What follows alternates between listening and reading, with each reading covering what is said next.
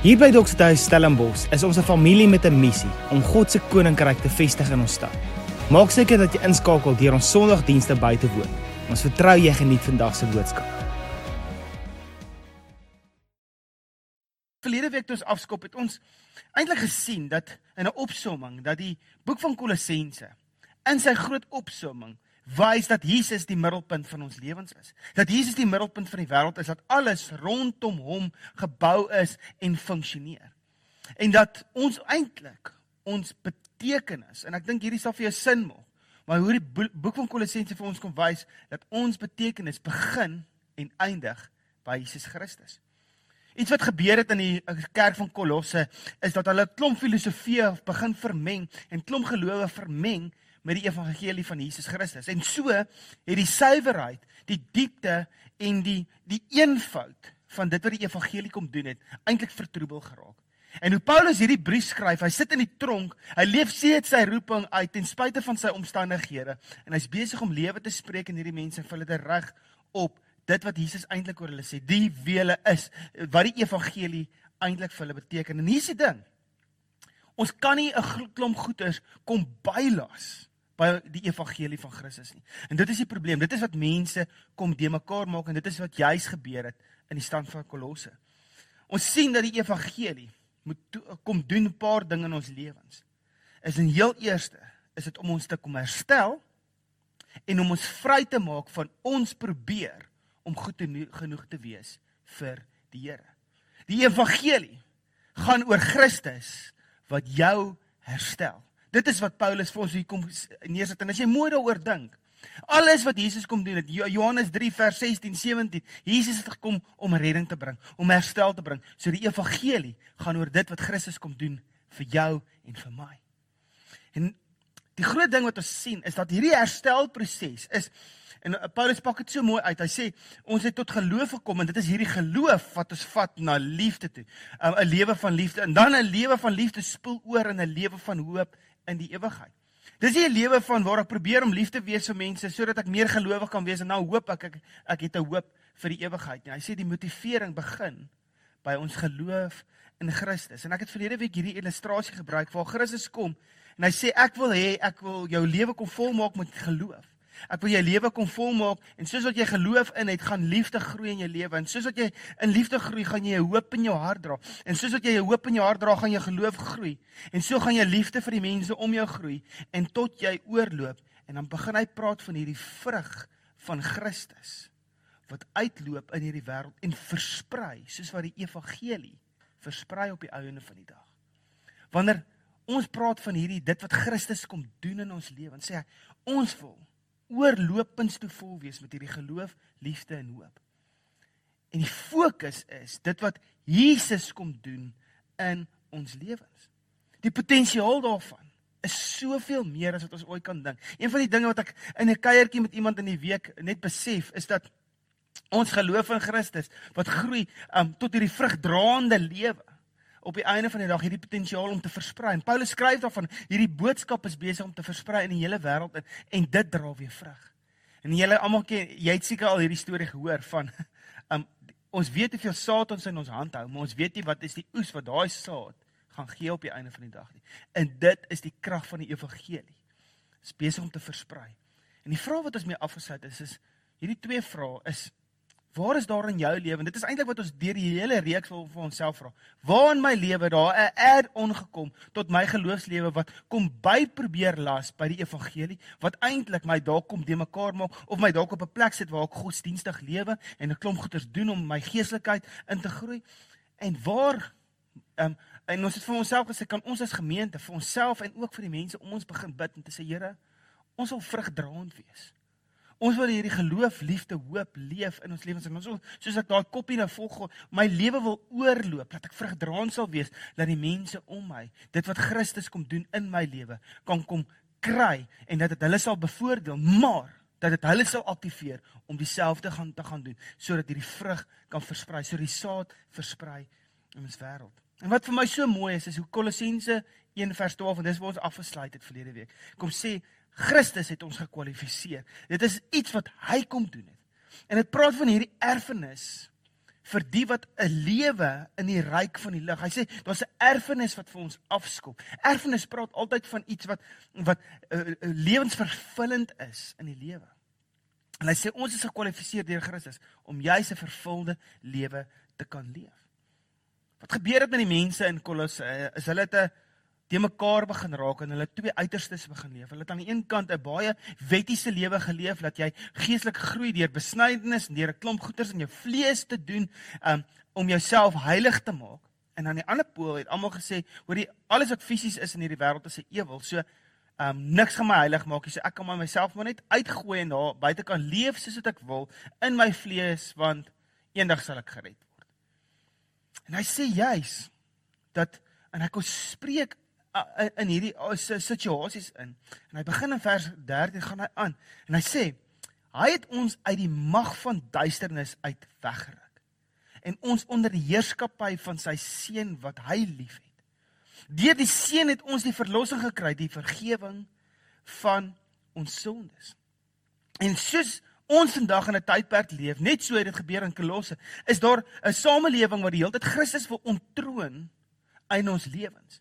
En daar is 'n klomp dinge waarin hulle geglo het. En hy kom sê hierso vir hulle, maar julle glo in 'n klomp goeders, maar julle is nou in Christus onder sy heerskappy geplaas. So wanneer hy begin praat van heerskappy, moet ons hierdie prentjies sien. Hulle daai tyd het hulle om handel te dryf, het hulle 'n sertifikaat onderteken waarin hulle verklaar dat die keiser is nou my koning. Hy heers oor my lewe. En as ek dit verklaar, dan kan ek handel gedryf het in daai tyd. En hier kom hy en hy spreek in daai kultuur en hy sê, hoorie, Christus is die middelpunt van jou lewe. Jy is nou onder sy heerskappy. Nie meer onder die heerskappy van wette en reëls en 'n klomp goeders doen nie. Jy's onder sy heerskappy. En as jy ja gesê het vir sy heerskappy, sê jy ja vir sy groter plan en nie my eie plan nie.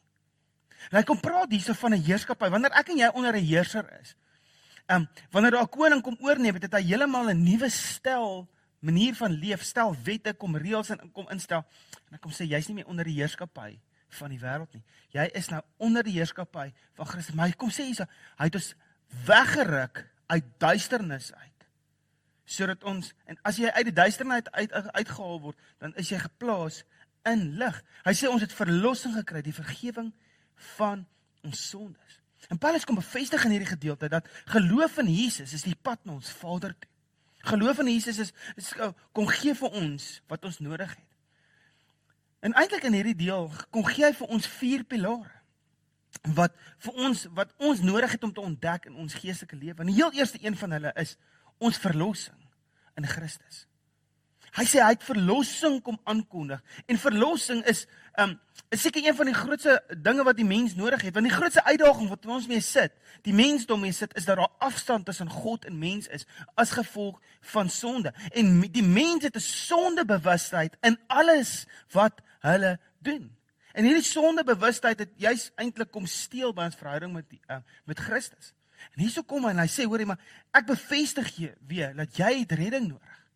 Ons het redding nodig van hierdie. En eerstens, verlossing beteken om te gered te word van 'n gevaar. Met ander woorde, 'n lewe buite Christus impliseer dat jy's op pad, jy's letterlik op die afdraande pad. Jy's letterlik op pad om oor 'n afgrond jou lewe te verloor. En hy sê, Christus het gekom om vir jou te red, vir jou verlossing te bring.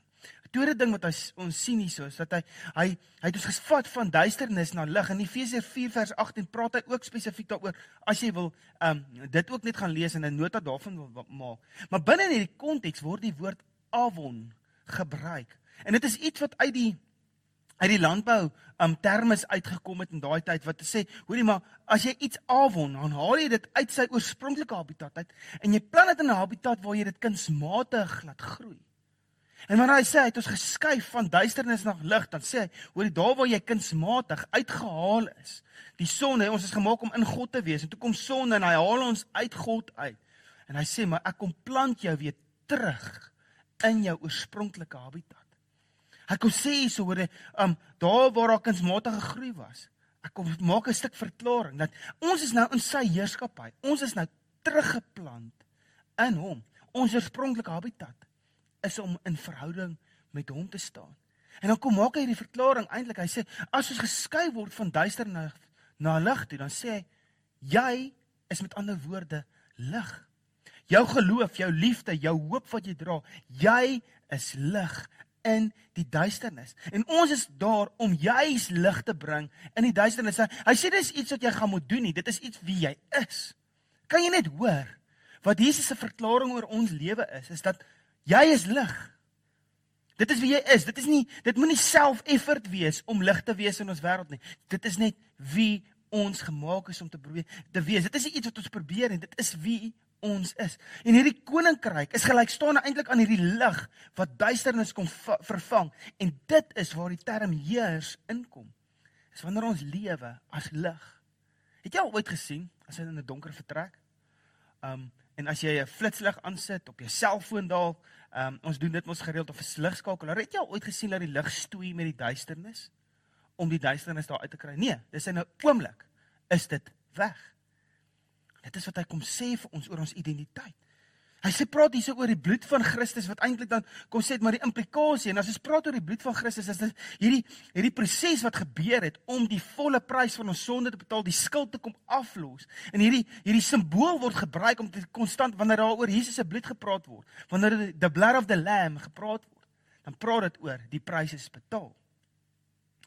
En hy kom sê hier so, hoorie maar dit wat dit beteken is dat wat die wet vereis is ten volle betaal. Met ander woorde, ons is nie meer skuldig aan sonde nie. Ons is nie meer skuldig aan 'n gebroke lewe nie, omdat ons nou in Christus is, omdat ons tot geloof gekom het. Ons is verlos.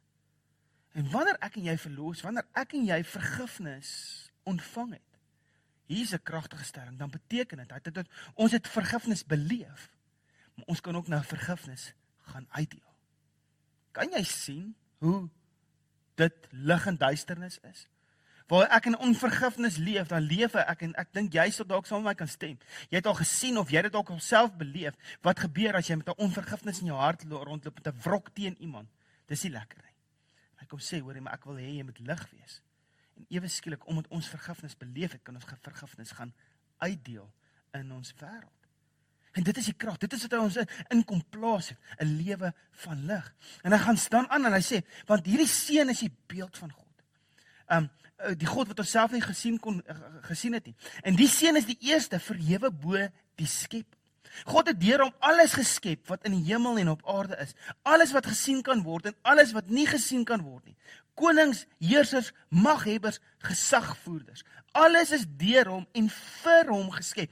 Voor alles was hy al daar, en deur hom bly alles in stand. Jy sien, Paulus het in 'n wêreld geleef waar daar valse lering gegaan het, oor dat, omdat hulle met al hierdie filosofie gewerk het, en dat alles wat mos fisies was, en alles wat materie was eintlik 'n ewel gebruik deur die duiwel, het hulle gesê, nee, die feit dat Jesus tot bekering, Jesus nou aangekondig is as verlosser en saligmaker, beteken dat hy was eintlik, het hy nie eintlik 'n liggaam gehad nie. Want geen persoon of 'n ding met 'n liggaam wat fisies is, kan heiligmaking veroorsaak nie. En hierdie lering het mense kom de mekaar maak, en hy kom staan hier so, en hy sê hier so, ek wil hierdie gaga vir julle sê, Jesus is die beeld van God, wat ons nie kon sien nie. En hy is verhewe bo die skepping. En God het deur hom alles geskep in die hemel en op aarde. Alles wat ons kan sien en nie kan sien nie, is deur hom geskep. Konings, heersers, alles. En weet jy wat? Deur hom word alles in stand gehou. Is verregaande hoe die mense gaan het en net geglo Jesus dalk nie 'n liggaam gehad nie, want niemand kan redding bring as hy fisies is nie. John Thomas, 'n ou wat in die 1800s van Engeland af na Amerika toe gegaan het 'n sekte begin of 'n geloofsbediening uit die Christen geloof uit, wat hulle genoem het die Christadelphians beweging. En in dit het hulle die goddelikheid van Christus ontken voor sy opstanding uit die dood uit. So hulle sê, hy het eers goddelikheid bereik toe hy uit die dood uit opgestaan het. Hulle het gesê dat Jesus eintlik ook sondige lewe geleef het hier op aarde. Hulle het ontken dat geredding gebeur net deur geloof in Christus. Hulle het gefokus op jou werke en jy word net gered as jy 'n goeie mens is. En hulle het hierdie basiese Bybelse lering gevat en dit kom skeeftrek en verwarring kom veroorsaak. En presies dieselfde wat in Kolosse gebeur het in die 1800s gebeur. En ek sê vir jou, ons moet versigtig wees dat dit nie in ons lewens ook gebeur. En dit is wat hierdie stuk woord vir ons kom waarsku teen. Dit is so maklik dat ietsie wat lekker lyk, of lekker klink, of geestelik klink, ons kan eintlik kom verwar oor die volheid van die evangelie. En Paulus kom bevestig deur hierdie stukkie, dat Jesus van die begin van tyd af bestaan. En dat alles deur hom geskep is. En dat hy die een is wat alles bymekaar hou. I mean, daar is so verstandhouding tussen dit wat hy daar sê en dit wat Johannes, een van Jesus disippels, toe hy die boek van Johannes, die evangelie van Johannes kom skryf, toe hy begin. In die begin was die woord. En die woord was God, en die woord was by God, en deur die woord is alles geskep. En hierdie woord het tussen ons kom woon. Hier kom praat hy van die goddelikheid van Jesus Christus. En hy kom sê net, Jesus is koning oor alles. Hy is die een wat alles bymekaar hou. Nou moet ons net vir 'n oomblik Jesus stop. 'n Seela oomblik, en net die vraag vra, as hierdie stelling dan waar is, dat Jesus die bron van skepping is, dat alles deur hom en vir hom geskep is, wat is die implikasie daarvan op jou lewe nou?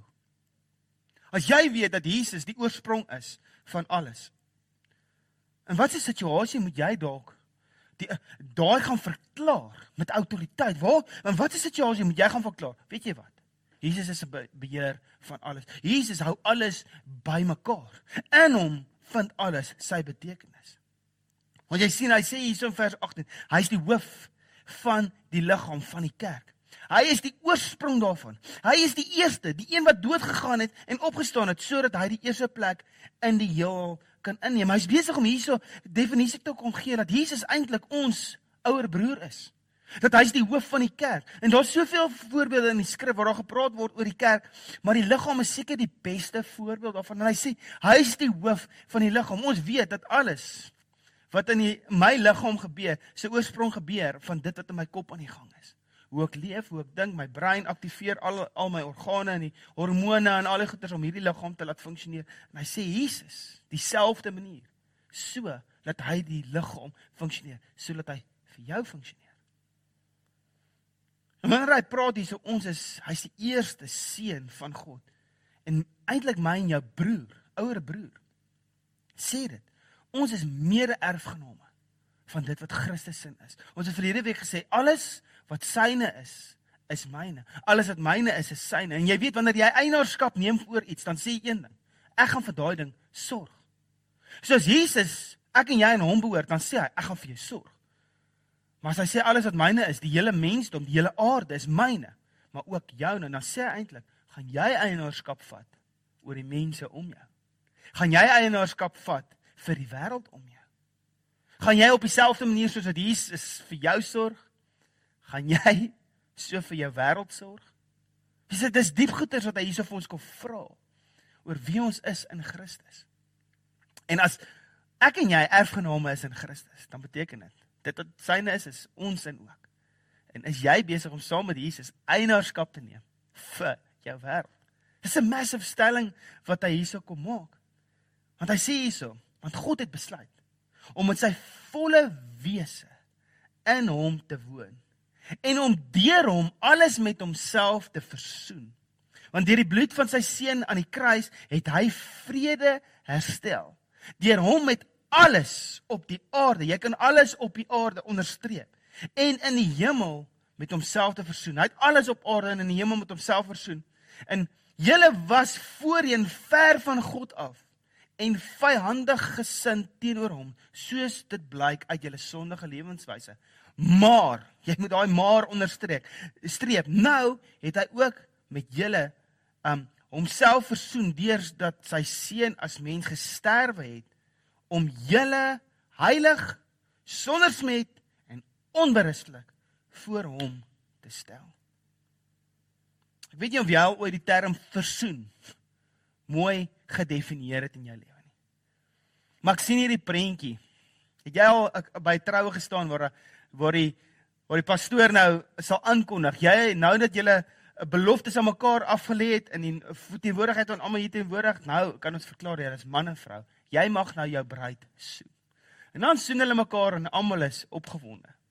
Maar wanneer daar 'n versoening gebeur, moet jy hierdie prentjie sien, waar daai koppel mekaar so soen en so in mekaar in vervleg is, dat jy nie meer kan onderskei wat se een is individu nie. Want hulle is so versoen met mekaar, ingevleg met mekaar, dat jy nie meer een individu sien nie, jy sien net twee mense in een. En wanneer hy sê versoening, hoor hierdie is baie diep. Wanneer daar versoening gebeur, dan sê hy, hoor jy, ek het myself vervleg met jou. En God sê, hoor jy, soos daar versoening gebeur tussen 'n man en vrou, dat jy nie meer twee individue sien nie, jy sien net een eenheid. Sê hy, dit is wat ek sien. Wanneer jy versoen is met Christus, is dit, ek sien my seun in jou, en ek sien jou in my seun, en al wat ek sien, is my seun. Jy's onberispelik, hoor daar, hy sê, julle is heilig, sonder smet, en onberispelik, voor hom gestel, as gevolg van die versoening. En ons hemelse Vader is besig om ons op 'n plek te kry waar hy sê, jy gaan Christus die volheid en die vervulling van 'n lewe in Christus kan beleef as gevolg van hierdie versoening. En dan sê hy hierso, julle was voorheen ver van God af, julle was ver, maar nou is dit naby. Julle was vyhandig teenoor hom, maar nou is julle in sy liefde. En is dit nou geestelik is of fisies is, alles vind hulle vertrekpunt in Christus. Sy maak 'n ongelooflike groot stelling hierso. Alles op aarde. En daai woordjie alles beteken alles. Dis so eenvoudig is dit. Alles op aarde is met hom versoen. Met ander woorde, die waarde wat Christus sit op iemand wat nie in hom glo nie. Op daai buurman wat te laat in die aand kuier. Op die studente wat langs jou bly, wat se musiek heeltemal te hard is. Jesus, hulle is klaar versoen in Christus. En sien jy die versoening vir hulle. En is jy besig om te help aan daai versoening te laat plaasvind. Jy sien daar's 'n mission wat hy ook hierso kom losmaak in ons lewens. Hy gaan aan hierso en hy sê, maar, as jy dan nou besef, jy's onberispelik, jy's heilig gemaak, moet jy sterk bly, en sterk staan in die geloof, en julle nie laat losruk van hierdie hoop wat in julle gewek is, deur 'n evangelie, wat julle nie gehoor het nie. Hy waarsku ons, hoorie, as jy dan nou, jy weet dan, jy's onberispelik, alles in die skepping alles is versoen met hom, moet jy versigtig wees, dat jy nie die hoop van jou gesteel word, as gevolg van 'n valse teologie nie. Hy sê, want hierdie evangelie, hierdie goeie nuus, Christus wat alles kom herstel, dit is dit wat aan al die mense op aarde verkondig is, en waarvan ek, Paulus, 'n dienaar geword het. Jy moet daai sin reg lees, hierso is iets baie belangrik om raak te sien. Dit is die evangelie wat aan al die mense op hierdie aarde verkondig is, waarvan ek 'n dienaar geword het. Al die mense. Nou, as jy daaraan dink, dan sê jy, hoor, maar het almal al die evangelie van Christus gehoor? Dan sal ek dink, dit is hoekom ons besig is om disippels te gaan maak, ons moet dit gaan verkondig. Maar hier kom maak Paulus 'n stelling, dat hy sê, in Christus is al die mense, is dit eintlik al klaar aan hulle verkondig, of hulle dit weet of nie. Dis klaar verkondig aan hulle, toe hy aan die kruis gesterf het. Met ander woorde, daar's 'n finale uitspraak deur Christus, aan die hele aarde, dat almal, dit is klaar aan hulle verkondig. Begryp hulle dit? Neem hulle dit vir hulle self? Dis die vraag. En dit is waarvoor hy ons stuur, om lig en duisternis te gaan wees. Om vir mense die lig aan te sit, dat hulle nie die hele tyd in die spreekwoordelike muur van die lewe vasloop nie, maar hulle lig aangesit word, dat hulle weet hoe om hulle self te navigate deur hierdie lewe. Hy sê, hierdie evangelie is reeds aan almal verkondig, hy het 'n dienaar van dit geword. En hy sê, en ek is nou so bly oor al die lyding wat ek ter wille van julle moet verduur, want die vervolging van Christus het nog nie geëindig nie. En ek verduur my deel daarvan ter wille van sy liggaam, die kerk, ter wille van jou, sê hy vir hulle, waarvan ek 'n dienaar geword het, volgens die opdrag wat God my gegee het, om sy woord ten volle aan julle bekend te maak. Iets wat ons moet besef is, Paulus was nie noodwendig bekend by die mense in Kolosse nie. Hulle het geweet, hy het 'n groot rol gespeel in Epaphras, wat 'n disipel van Paulus was, en Epaphras het gegaan in die kerk gevestig, en hierdie evangelie vir die mense gaan verkondig. Maar die ouens wat hierdie valse lering gegee het ook geweet wie Paulus was. En hulle was sy naam eintlik skade gemaak het in daai gemeente. En Paulus het dit besef en hy neem toe 'n oomblik om vir hulle te kom verduidelik wat sy bediening behels het, dat hy besig is om eintlik 'n bebaringsnood vir hulle te wees. En hy het dit vir hulle verduidelik, dit net te sê, hoorie, maar ek is 'n geestelike vader gewees en ek's 'n geestelike leier. En hoewel ek nie die evangelie aan julle verkondig het nie, het ek die ouens wat dit besig is om aan julle te verkondig, ek het dit vir hulle gedoen en daarom kan ek vir julle hierdie evangelie kom gee en verder vat. En hy kom herinner hulle dat die evangelie, voor die evangelie het hulle skuldig gevoel. Was daar sonde in hulle lewe, maar hy kom sê, hoorie, daar is versoening vir julle gebring. En die evangelie gaan oor dat Christus is die voorbeeld van die mens, nie 'n voorbeeld vir die mens, hy is die voorbeeld van ons lewens. En dat God verklaar, ek het julle herstel in Christus. En hierdie is die grondslag van ons geloof, waar ons onsself aan konstant moet herinner.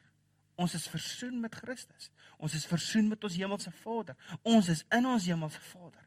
Net in hierdie week sit ek in 'n selgroep saam met 'n klomp besigheidsmanne. Ons is besig om 'n besigheidssel net aan die gang te kry. Ons is besig om deur van hierdie goeders te werk. En een van die ouens maak hier opmerking en hy sê, weet julle manne, wat besef ek? Vir my om 'n impakvolle lewe te leef, het ek konstant nodig om myself te herinner, ek is 'n seun van God. En in daai besigheidsdeel, ek is 'n seun van God. En wanneer ek voordat ek daar instap, ek is 'n seun van God, want dit sit 'n ander autoriteit in my, dit sit 'n ander manier hoe ek met mense gaan werk, want ek is versoen met hom, en ek is juist daar om herstel te bring. Die feit dat daai man net, hy het dit net kom besef, en dit is wat Paulus besig is, en dit is wat Kolossense vir my en jou wil kom leer. Ons het nodig om onsself konstant te kom herinner aan wie ons is in Christus, want daar's hoeveel jare se kondisionering wat met ons gebeur het, as gevolg van wat ook, wat ons op 'n plek gekom kry het, wat ons buite verhouding, buite God se purpose gelewe het. En hy kom en sê net, hoorie, herinner jouself konstant. Dis hoekom ons nagmaal gebruik. Om onsself te herinner dat die prys is betaal. Daar's lewe in Christus. Ek en jy is ten volle versoen met hom. Die prys is betaal. Dit is so kragtig. En ons het nodig om onsself toe te gooi met daai waarheid. En dan hierso in vers 24 tot 29 kom seker die beste deel van my van wat in hierdie eerste hoofstuk aangaan. Hy sê hierso: ek het nou gekom om vir julle te bedien en om die evangelie aan julle bekend te maak. En dan kom sê hy in hierdie geheimenis wat eeue en geslagte lank al verborge was, maar wat nou geopenbaar is aan die mense wat aan hom behoort. God het besluit om aan hulle bekend te maak hoe seënryk en hoe heerlik hierdie geheimenis is vir al die nasies. En die inhoud daarvan is, Christus is in julle, hy is julle hoop tot die heerlikheid. Jy moet hierso net besef, nie? Hierdie mense het geglo dat hierdie gnostisisme wat hulle geglo het hulle gesê, ek moet meer en meer kennis by mekaar maak, en ergens gaan nou 'n geheimenis geopenbaar word aan my, en dan gaan ek die volheid van heiligheid kan beleef. En Paulus is so briljant, hoe hy net kom sê, wag, julle verstaan geheimenisse, kom ek verduidelik gou vir julle. Hier's 'n geheimenis, en hy praat direk in hulle kultuur, en sê, daai kennis wat jy hoop, daai gnosis wat jy voorhoop, wat vir jou die openbaring kan gee, ek het dit vir jou. Ek het die antwoord vir jou. Dit is Christus in jou. Hy is jou hoop van heerlikheid. Nie jou kennis nie. Dit is so amazing, net hoe hy in daai kultuur inspreek, en in ons kultuur vandag. Wanneer ons soek na heerlikheid, wanneer ons soek na sy heerlikheid, wanneer ons soek na sy roeping op ons lewens, wanneer ons soek na purpose in hierdie lewe, Here, waarvoor lewe ek? Is my lewe besig om vrugdraend te wees? Dan sê hy, hierso, die enigste antwoord van dit, die misterie van die evangelie is, Christus in jou. Dis waar dit begin. Hy sê, want hom verkondig ons, deur om al die mense in moontlike wysheid onderrig en te leer, sodat elke mens tot geestelike volwassenheid in Christus kan bring. Want daarvoor span ek my ook in en ek beywer my met die krag wat hy gee en wat kragtig in my werk. Christus in my, die hoop van glorie. Sê dit vir jouself. Christus in my is die hoop van sy heerlikheid. En die oomblik wat ek en jy dit ontdek, word ons die plek van sy woning. ek gaan dit weer sê, wanneer ek en jy besef, hoe ryk, die seënryke heerlikheid van hierdie geheimenis wat hy van praat, wanneer ek en jy ontdek, dat Christus leef in my, dan besef ons is die plek van sy woning. Ons is sy gunsteling adres. Jy is sy gunsteling adres hier op aarde. As hy moet ergens heen gaan, dan sê hy, ek kies om daar te bly. En hy bly in jou. En hier is die groot ding. Ek en jy word deur dit eintlik 'n plek wat uitdrukking kom gee aan Christus. Ek gaan daai ook weer sê, ek slaan sommer hoendervleis uit soos ek sê. Wanneer ons dit besef, dat Christus in ons word ons dan, nie net sy gunsteling adres, ons word die uitdrukking van Christus hier op aarde. En dan weet ek onmiddellik, voel jy, wow, ek kan nie die uitdrukking wees van Christus nie, want dit voel vir my, ek kry dit nie reg nie. Dan sê ek vir jou, ons kry dit nie reg nie. Ons kan dit nie op ons eie doen nie. Ek het altyd geglo, ek en Jesus gaan nou verandering bring. Ek en Jesus gaan hierdie ding oorwin. En dan lees ek hierso, daar staan nie, jy en Christus, die hoop van glorie. Nee. Christus, in jou. Nie en jy nie, in jou. En dis asof hy hierso sê, ek gaan die een wat kan. Ek is bang, Here, jy sê ek is jou uitdrukking, jou aarde. Ek is so bang, ek druk jou nie reg uit. Ek verteenwoordig jou nie reg nie. En dan sê hy, weet jy wat? Kom ek gee vir jou, pressure is af. Ek gaan die een wat kan, hierdie lewe kan leef, plaas binne in die een wat nie kan nie. Sodat die een wat dit kan doen deur die een wat dit nie kan doen nie. Sodat die een wat dit nie kan doen nie, kan beleef die grootheid van sy krag wat in ons werk.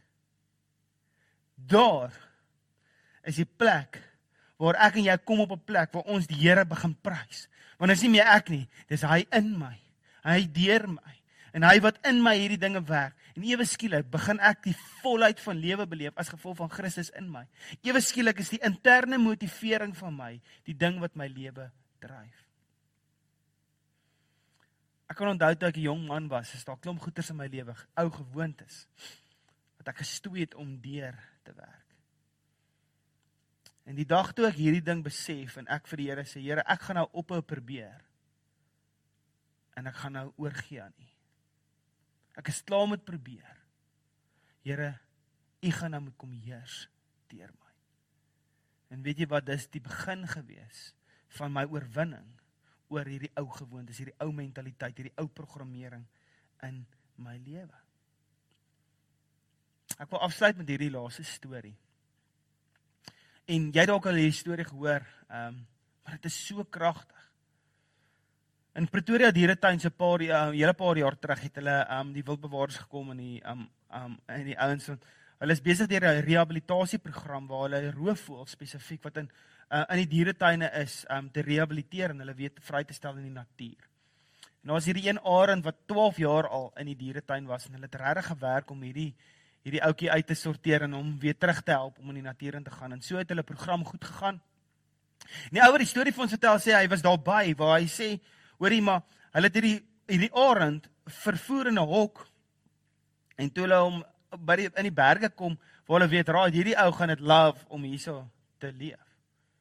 Toe het hulle die hok oopgemaak, en daar sit hierdie brother, net daar in hierdie hok, hy move nie. Nou is vryheid vir hom aangekondig, maar hy sit, want hy is vasgevang in 'n mentaliteit van 'n hok lewe. En toe besef hulle, hoor, ons gaan hierdie brother moet help, en hulle jaag hierdie ou hier uit, en ek weet nie of jy hulle African Grey papegaai gesien loop het nie, hulle het so 'n snaakse loop het hulle so gooi, en hier loop hierdie arend uit, jy kan sommer sien, 'n arend is nie gemaak om te loop nie, hy is gemaak om te vlieg. Maar sy kondisionering het vir hom gesê, nee, ek is vasgevang in 'n hok, my lewe is 'n hok lewe, en ek kan nie vlieg in 'n hok nie, so ek loop maar in 'n hok, maar jy kan sien, dit is ongemaklik vir hierdie arend. En hulle het hom probeer wegjaag, en hy het dit so al weggehop, en hulle snaaks aangekyk, vir hulle geblaas, en net gesê, los my uit. Hulle het nie geweet, wat gaan ons nou doen nie, ons moet hom dalk maar weer terugvat, hy is dalk nog nie reg vir hierdie ding.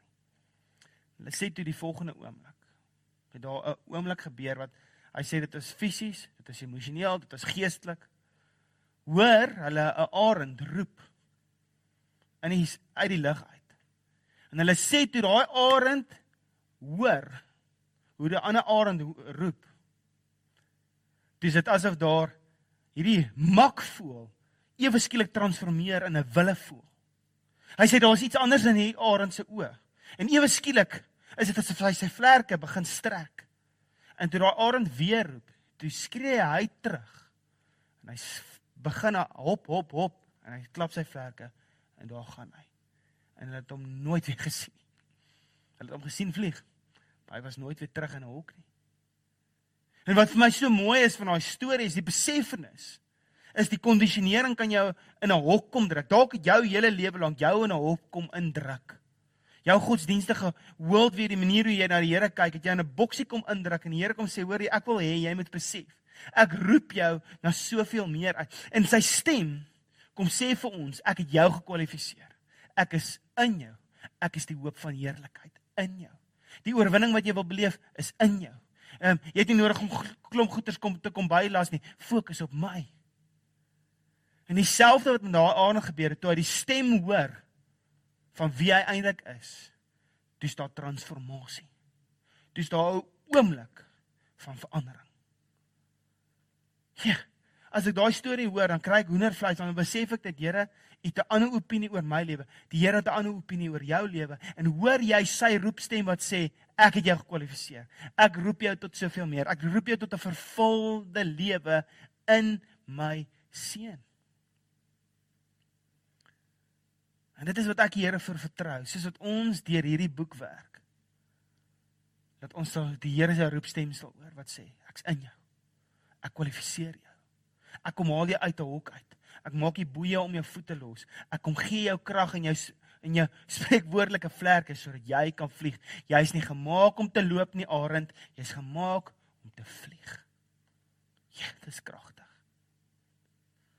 En dis wat Paulus kom sê, ek het my lewe kom gee om mense hierdie lering te kom gee. Sal jy saam met my jouself toegooi onder hierdie lering van Christus en toelaat dat hierdie jou lewe kom verander?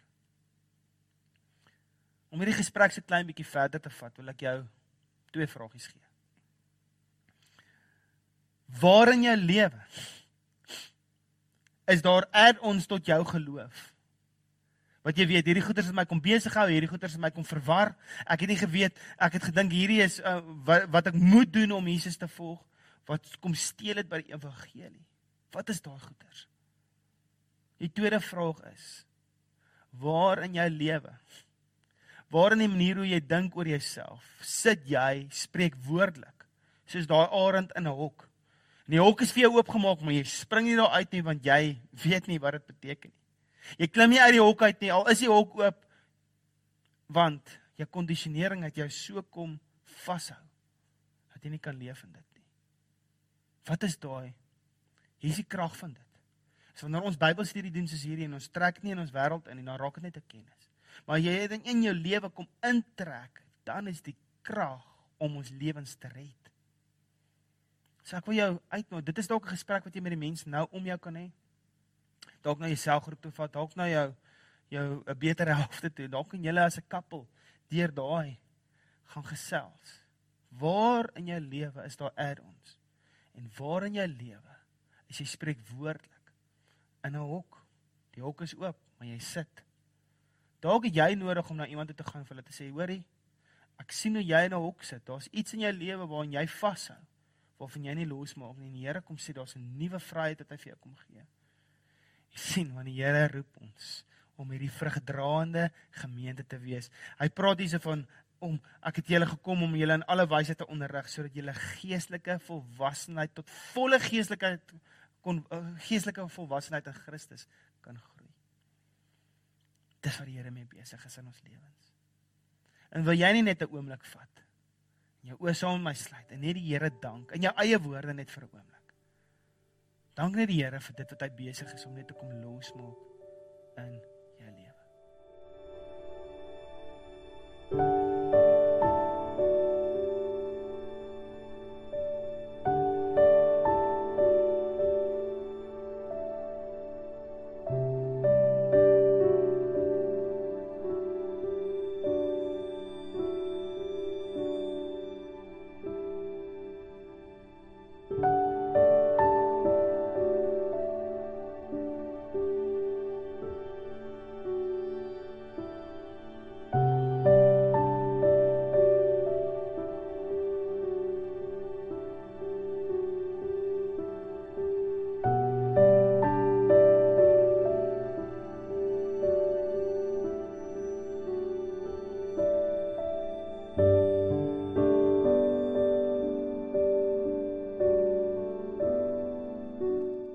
Hemelse Vader, ek dank U vir die volheid van die evangelie.